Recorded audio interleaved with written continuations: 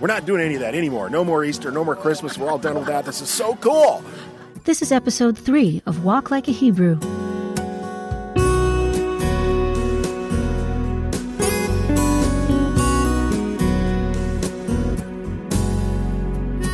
I'm Jody Odell, your host, and this is an interview with Brian and Kate Leach of Chico, California. Brian and Kate run the blog theweightier.matters.org, a blog about biblical-style fellowships and agreeing to disagree on the less weighty issues. I interviewed them at the Friendsgiving weekend in Esparto, California, so you'll hear a lot of background noise, kids, even a dance party going on nearby. So please enjoy the story of Brian and Kate.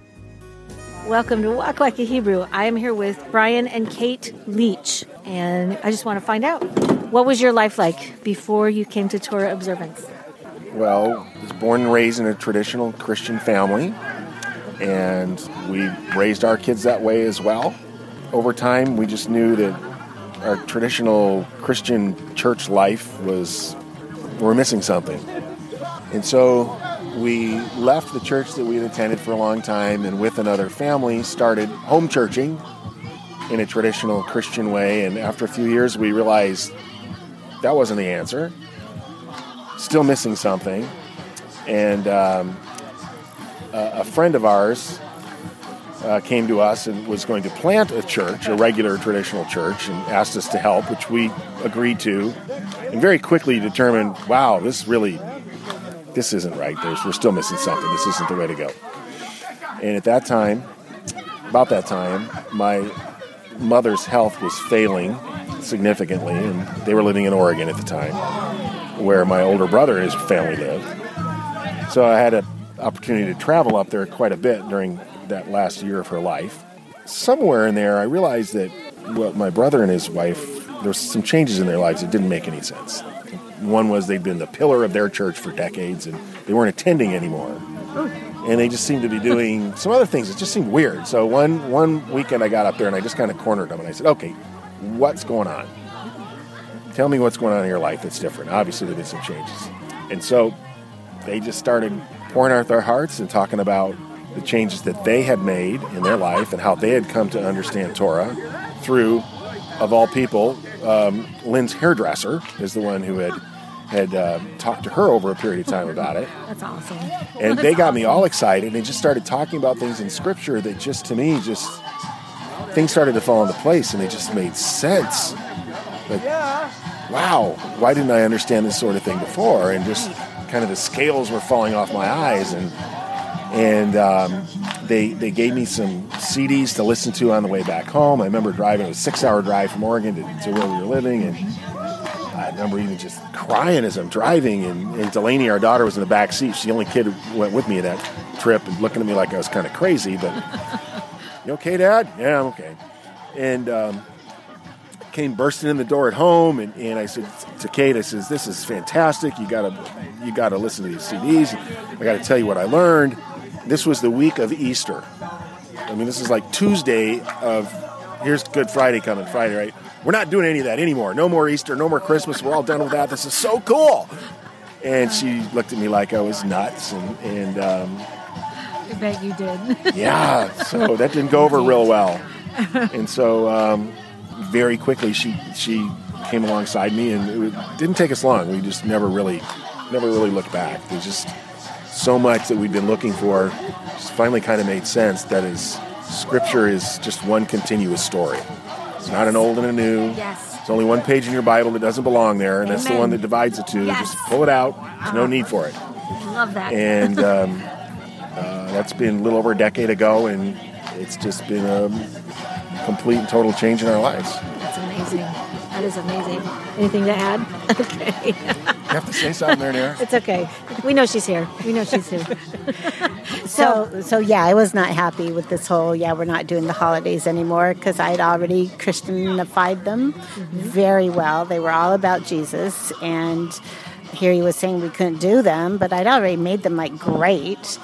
But it took me about a month of being like grumpy with him, and then I read a book, and it made so much sense. And yeah, like you said, no looking back. What was the book you read?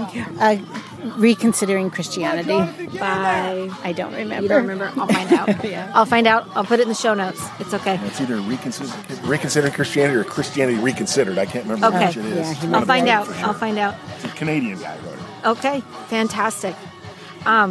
So becoming Torah observant probably completely changed your life, right? Yeah, absolutely. Yes. So it sure did. can you just tell me about some of the specific things that changed? Obviously the holidays changed. So tell me a little bit about that, and then like day-to-day life and how you raised your children, and just, what specific things changed when you realized that you needed to conform to the commandments in the Old Testament?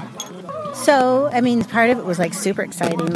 We actually had a lot of fun figuring out how to eat clean, and figuring out things like how to make beef pepperoni. And awesome. I don't know. The first couple of years, we were constantly looking up, ingredients and various additives and that sort of thing. Is that clean? What is that actually? And so yeah, that part was kind of fun. And an eye-opening, I imagine. Yeah, very eye-opening. Yes. So we raised our older children to be strong Christians, which they are. So now we're a divided family. Some of our kids celebrate the cultural holidays, and then some of them don't, like us. So Thanksgiving is actually my favorite because we all celebrate it, and so we can all get together on that day, and there's no problem.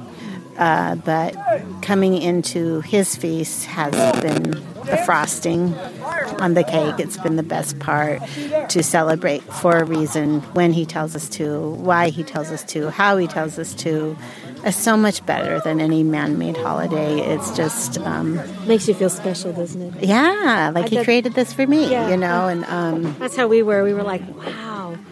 Why did he show this to us? Right. Not everybody else. Exactly. Yeah. Sometimes it's kind of like, well, are we sure? Because why doesn't everybody get this? It's so easy and obvious once you see it. Obvious. Like Brian said, having the scales come off. Just Sabbath, Shabbat has been a huge change and blessing. It's just like, wow, cool. We really do get to rest.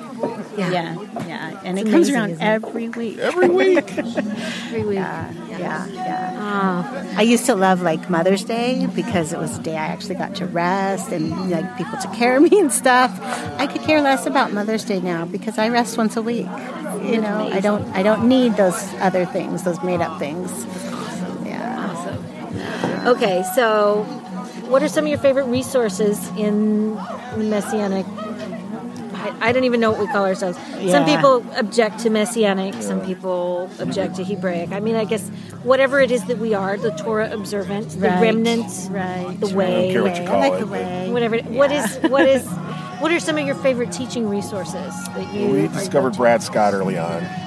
Really, really like Brad. We got to know him personally, so that's been helpful. In fact, it's through him that we got to know all the people here through sending our kids to Messiah West Coast.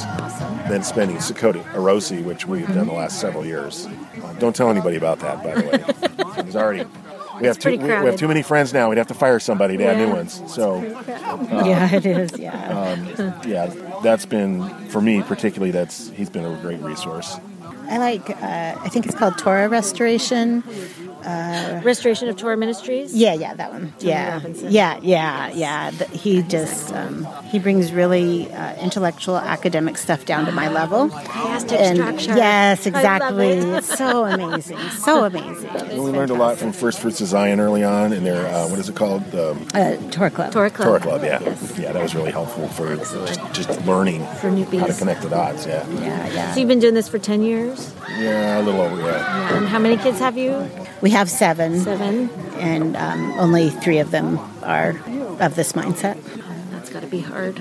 Yeah, it is. Yeah, like our older daughters say that, you raised us too well the other way. We have great relationships with them, but, on a personal level, but they just don't want to talk about changing anything they're doing. It seems like God opens eyes in His own time. Yes, absolutely. Yes. Yeah. He did us. Yes. Yeah. And He will. Never ever give up. That's right. Never give up. No. Never give up. Well, thank you so much for telling me your story and thank you for sharing having all us. this. Thank you for listening to the story of Brian and Kate Leach on Walk Like a Hebrew. This podcast is completely listener-supported, so if you like what you hear and want to hear more, please consider making a one-time or recurring donation by visiting sheholdsforth.com and clicking on the donate button.